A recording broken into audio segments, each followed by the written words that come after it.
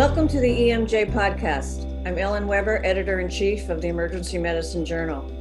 Today, our guest is Dr. Catherine Henderson, the President of the Royal College of Emergency Medicine, who's here to discuss everybody's favorite topic, COVID-19. Now, before we begin, I just want to say that perhaps something that's obvious, which is that COVID-19 has affected all of us in the way we live and the way we work. And this discussion is going to be equally relevant to you, whether you are an emergency physician, an emergency nurse or paramedic, or a dermatologist or gastroenterologist, because as we know, many things are going to have to change. So let me welcome Dr. Henderson. Thank you for joining us. Very good to be here. Thank you very much, Ellen. So my first question for you is, when you were elected, the big fanfare about your election was that you were the first woman president of ARCAM. However, did you have any idea that you were going to be the first president overseeing the college through a global pandemic? Well, clearly not. That seemed a very unlikely occurrence to happen. But it sort of cleared up a few things very early on, which was that we'd been often asking for attention to be on emergency medicine. And one thing that a global pandemic does makes people realize what their emergency services do. Indeed. So let me start with the tough question. Was emergency medicine prepared for a pandemic? So I think the specialty was prepared for a pandemic. I think emergency medicine spends a lot of time thinking about major incident planning. It is very nimble when it has challenges. And it has an ability to go, right, this is the situation. What do we need to adapt? What do we need to change? How do we deal with the problem that is presented to us? The part that wasn't so prepared for a pandemic was our actual estate, our facilities. Emergency departments over the years, particularly in the United Kingdom, have become quite tired facilities. They're not great for infection control. They're not big enough for the number of patients that are coming through, and they're certainly not big enough for the concept of social distancing. And so our actual kit and where we were working made it quite a struggle to get prepared quickly. And there was a lot of rapid adaptation of the physical environment that had to happen. And if we were doing this sort of thing all again, I think we need to be thinking very much about the physical space that emergency care happens in.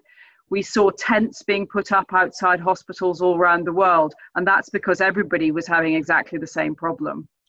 And so, of course, one of the bigger issues is the fact that emergency departments have just expanded their capacity over time, or at least their patient load, without improvement or expansion of facilities or staff. So I think one of the big issues for emergency medicine that we've had has been our crowding, and the fact that we have continued to take on many, many patients in the same facilities that we've had and with the same number of staff. So what did you see done to deal with that?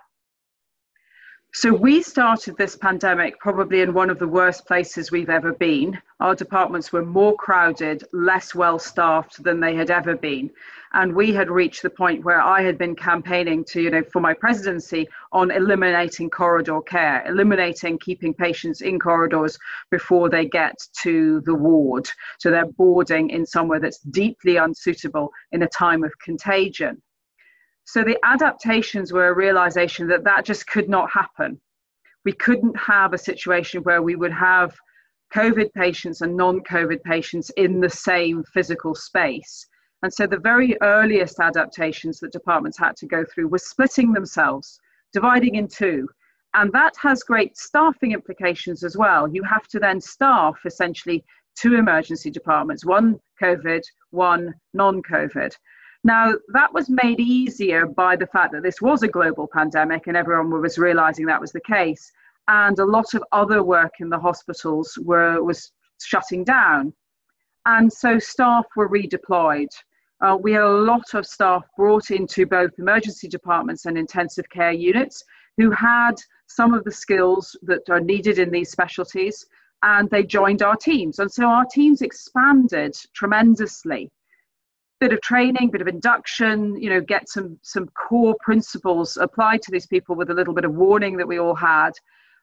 But we had to do that pretty fast so that we could say, right, when a patient presents, how are we going to direct them to a safe area for their needs? And that happened very quickly.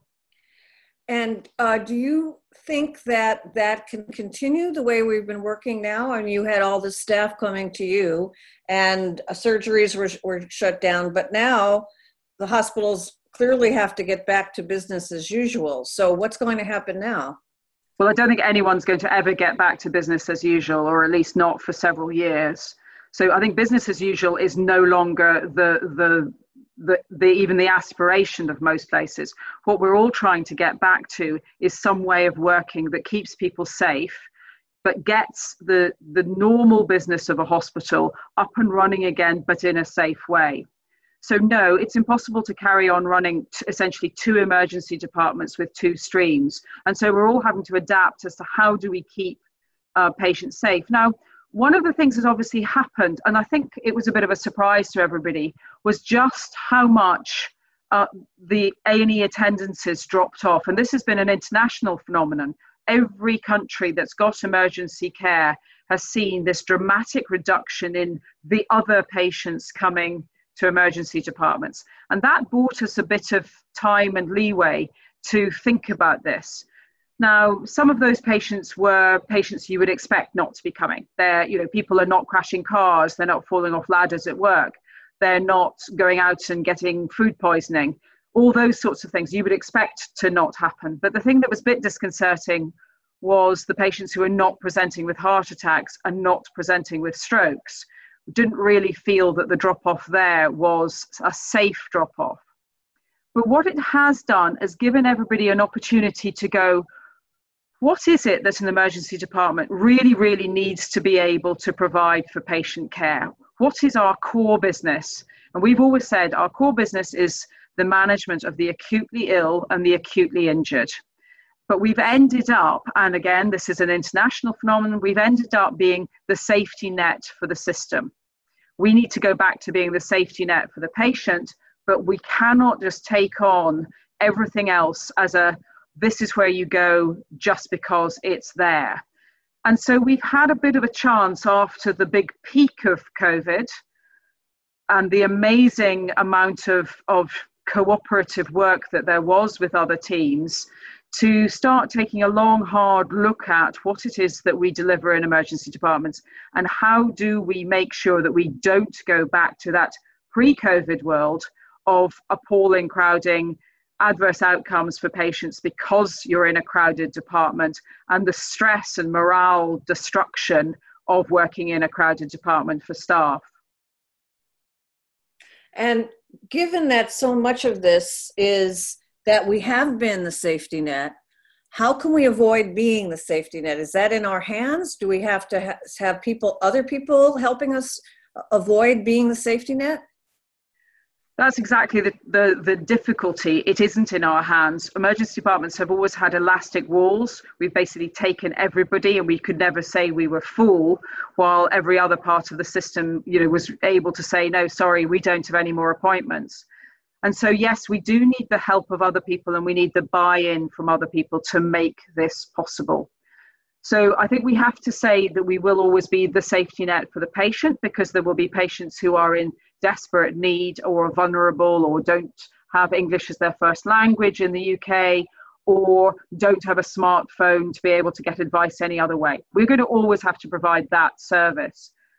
But by working with other services, we can start having some decision making about how patients come, how the input part of the equation has got some control applied to it. And in the UK, that's about thinking about how people use primary care, how people use the national number. In the UK, that's the 111 number, to get advice and be directed to services. But to make this work, we're going to need to have an offering that is better than the current offering or the previous offering. So it's got to be that not only do you not have crowded departments, but you get the medical advice in a timely way that you think you need.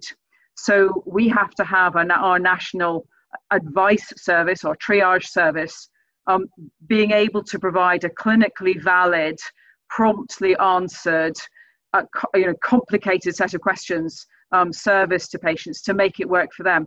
But what we're really talking about and what we're trying to work with services is to say there's patients who will not be directed to an emergency department, they'll be directed to other services, and expanding what those other services will be. So traditionally they've been primary care or self-care or pharmacy care or an emergency department.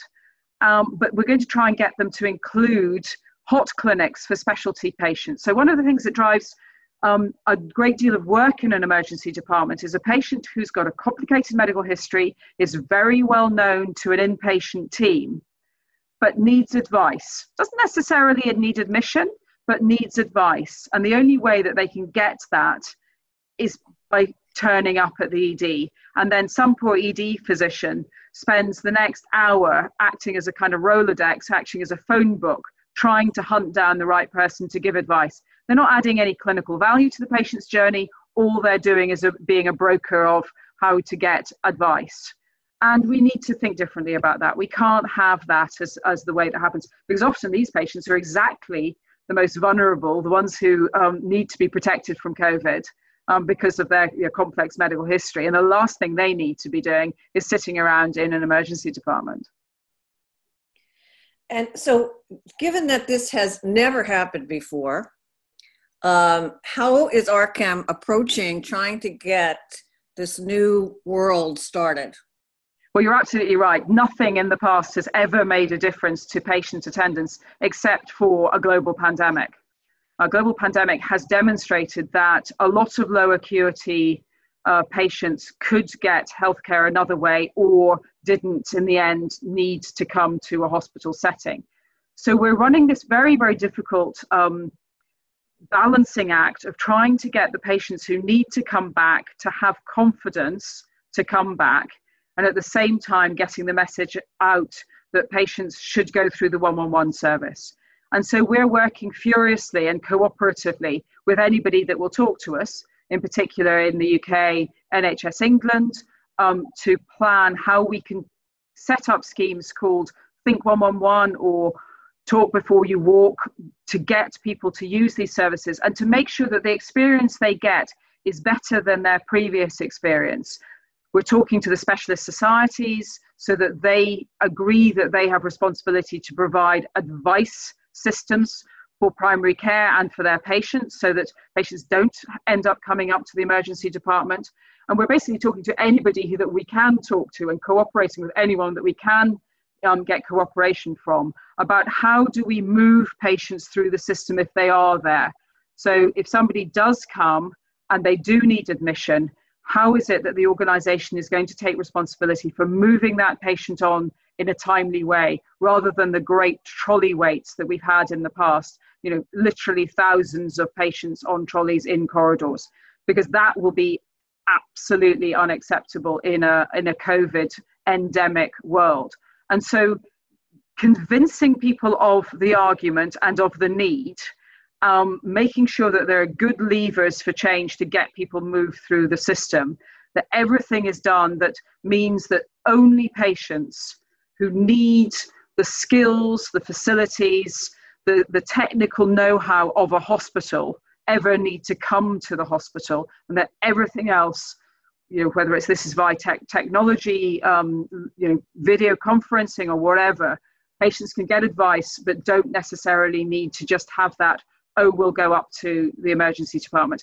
So it's a long shot to get it to work, but if we could just move the dial a little, if we could just stop the ever increasing numbers, if we could just push it back down slightly, and at the same time guard the most vulnerable so that they're not getting stuck in an area where cross-infection is a risk. Nosocomial infection is so dangerous. We will feel that we've had some success. And is there anything you've seen up till this point in the pandemic that gives you hope that people will take on, specialists, for example, will take on more responsibility after hours, that they will not be sort of the reflex to send the patient to the emergency department? I think there is. I think there's a recognition that patients could come to harm. Now, to be absolutely honest, in crowding before, patients were coming to harm. But in this sort of situation, when you've got a patient who's got lots of comorbidities, is on complex medication, specialist teams very often feel very protective of those patients. And so when it's couched in narrative, they get it.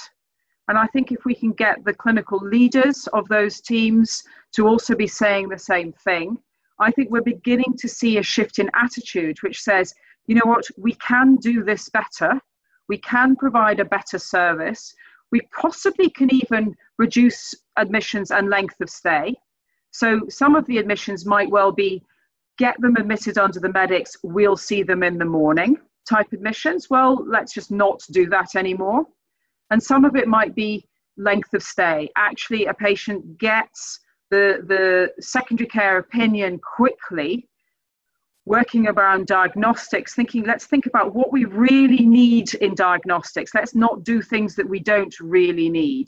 Let's be very professional and have a conversation about what diagnostics should and shouldn't be done in certain situations, so that we are making the most effective use of what is going to have to be a prioritized health service and work together. And I suppose the big thing that's hope is there has been incredible working together. I've never seen so much breaking down of picket fences, anti-silo working, appreciation of people's problems, sharing of solutions, and determination to make things better. Before we finish up, I do want to ask you a little bit about what you've seen from the emergency physicians you've worked with. How have they coped? What can we do to support them? So one of the difficult stories that has come out of the COVID pandemic in the UK and in other countries has been the health inequalities that have been highlighted by this pandemic. The realization that parts of our society have been much more affected than others. And in amongst that has been what's happened with healthcare workers, and in amongst that is what's happened with people in emergency departments, the staff in emergency departments. Because right from the beginning, we've been aware that we're going to be seeing a lot of patients with COVID, and there has been the need for protection. And the whole personal protection story was really difficult early on. People feeling that they didn't have the right personal protection equipment, and us having to fight to get a recognition that the undifferentiated patient represented a risk, and that a resus room was very similar to an HDU or ITU environment in terms of what's happening in it with aerosol generation procedures, and that we needed to have the right kit. And that fight early on was actually a big distraction and made people feel quite anxious about this pandemic, because it's very different from a major incident when something has happened and you're then dealing with it, but you're not personally at risk. But this was something that involved an ongoing situation at which you were personally at risk. And into that mix became the realization that there were some members of our team who were more at risk than others. For a start, it was clear that this was affecting older people much more than younger people. And then it was affecting people from different ethnic backgrounds in a different way. And the UK has a big group of staff in the NHS who come from a BAME background. And it was becoming clear as the pictures in the news of who had died in the health service were coming out, you were going, there's a theme here. And that has been incredibly stressful, to realize that there are members of your team who are so much at risk. Now, there were people who were already, because of health conditions, off and having to be shielded and unable to work. And we've done a bit of work looking at how they have felt during this. But as it's progressed, and I think we were blindsided by this, the risk to certain ethnic groups was becoming more and more apparent. And that then coincided with the Black Lives Matters protests. And so in a way, we've got a really good moment to start saying we need to understand who in our staff is vulnerable and actually what have these staff experienced along the way. So when we surveyed staff about protective equipment. We found that our non-white staff would often say that they felt they didn't have as much protective equipment, they hadn't been trained in it as well, and they weren't confident to raise a query if they felt they were seeing somebody when they should have had more equipment on. Why is that? Why have we got staff who don't feel able to get the same message out there that they need help and they need to have access to the right equipment? And so I think it's given us all a bit of a shake-up, which is not a bad thing. And I think that will be, in the end, a positive thing that comes out of this, that we will think more about what our staff are going through and the differences in our staff and how we protect them going forward. But there still is a big question for emergency physicians about our shielded staff. So staff, because of health problems, who through no fault of their own, through the issue of a global pandemic, cannot work on the front line. Where are their careers going? What happens next to these people? Because we can never say that an emergency department is going to be a zero risk or COVID safe area. We can minimize risk, but what do we say to somebody who's a young medic who's got a kidney transplant, who is starting out a career in emergency medicine? What do we say to that person? And none of us really quite know the answer to that yet. Indeed, it's a very big issue for the young and as well as the older people who have been, giving their lives, their whole careers to emergency medicine and feel unsafe working and are unsafe working. And just to sort of do you now just end your career? How else can we use these people, their wisdom, their experience? These are, again, big questions we will hopefully be able to solve and move forward to hopefully a better day. Is there anything else you want to say to the members of the college or emergency physicians or nurses or paramedics everywhere in the world? I think everyone recognizes that emergency medicine has been at the heart of this response. We've worked very, very well with our intensive care colleagues, but we have all been on the front line of this in a big way. And everywhere internationally, emergency medicine people are out there dressed in the kit, providing immediate care to patients as they present. And they've done a phenomenal job. And everyone is tired, but we all need to actually move forward and do an awful lot of changes. I think the single word that has run through all of this has been reconfiguration. We've had to reconfigure everything at sort of 5-minute intervals. We've had to change the way we do everything so fast, and everyone has done that so well. And it's how do we make sure that we've got the energy to do that in the months ahead, because we're going to have to do that again. And if we get a second wave, we're going to need to respond to that. So the big message is, if there's any downtime you can have, take it. Don't feel that you shouldn't take some downtime. Do get some rest. Try and spend some time with your family while we can. And thank you for everything that everyone's done so far. Thank you, Catherine. Great words. Now we'll conclude our podcast with Dr. Catherine Henderson, President of ARCHEM. And we wish you all safe passage in the next few months. Hopefully it will only be that, and take it one step at a time. Bye-bye.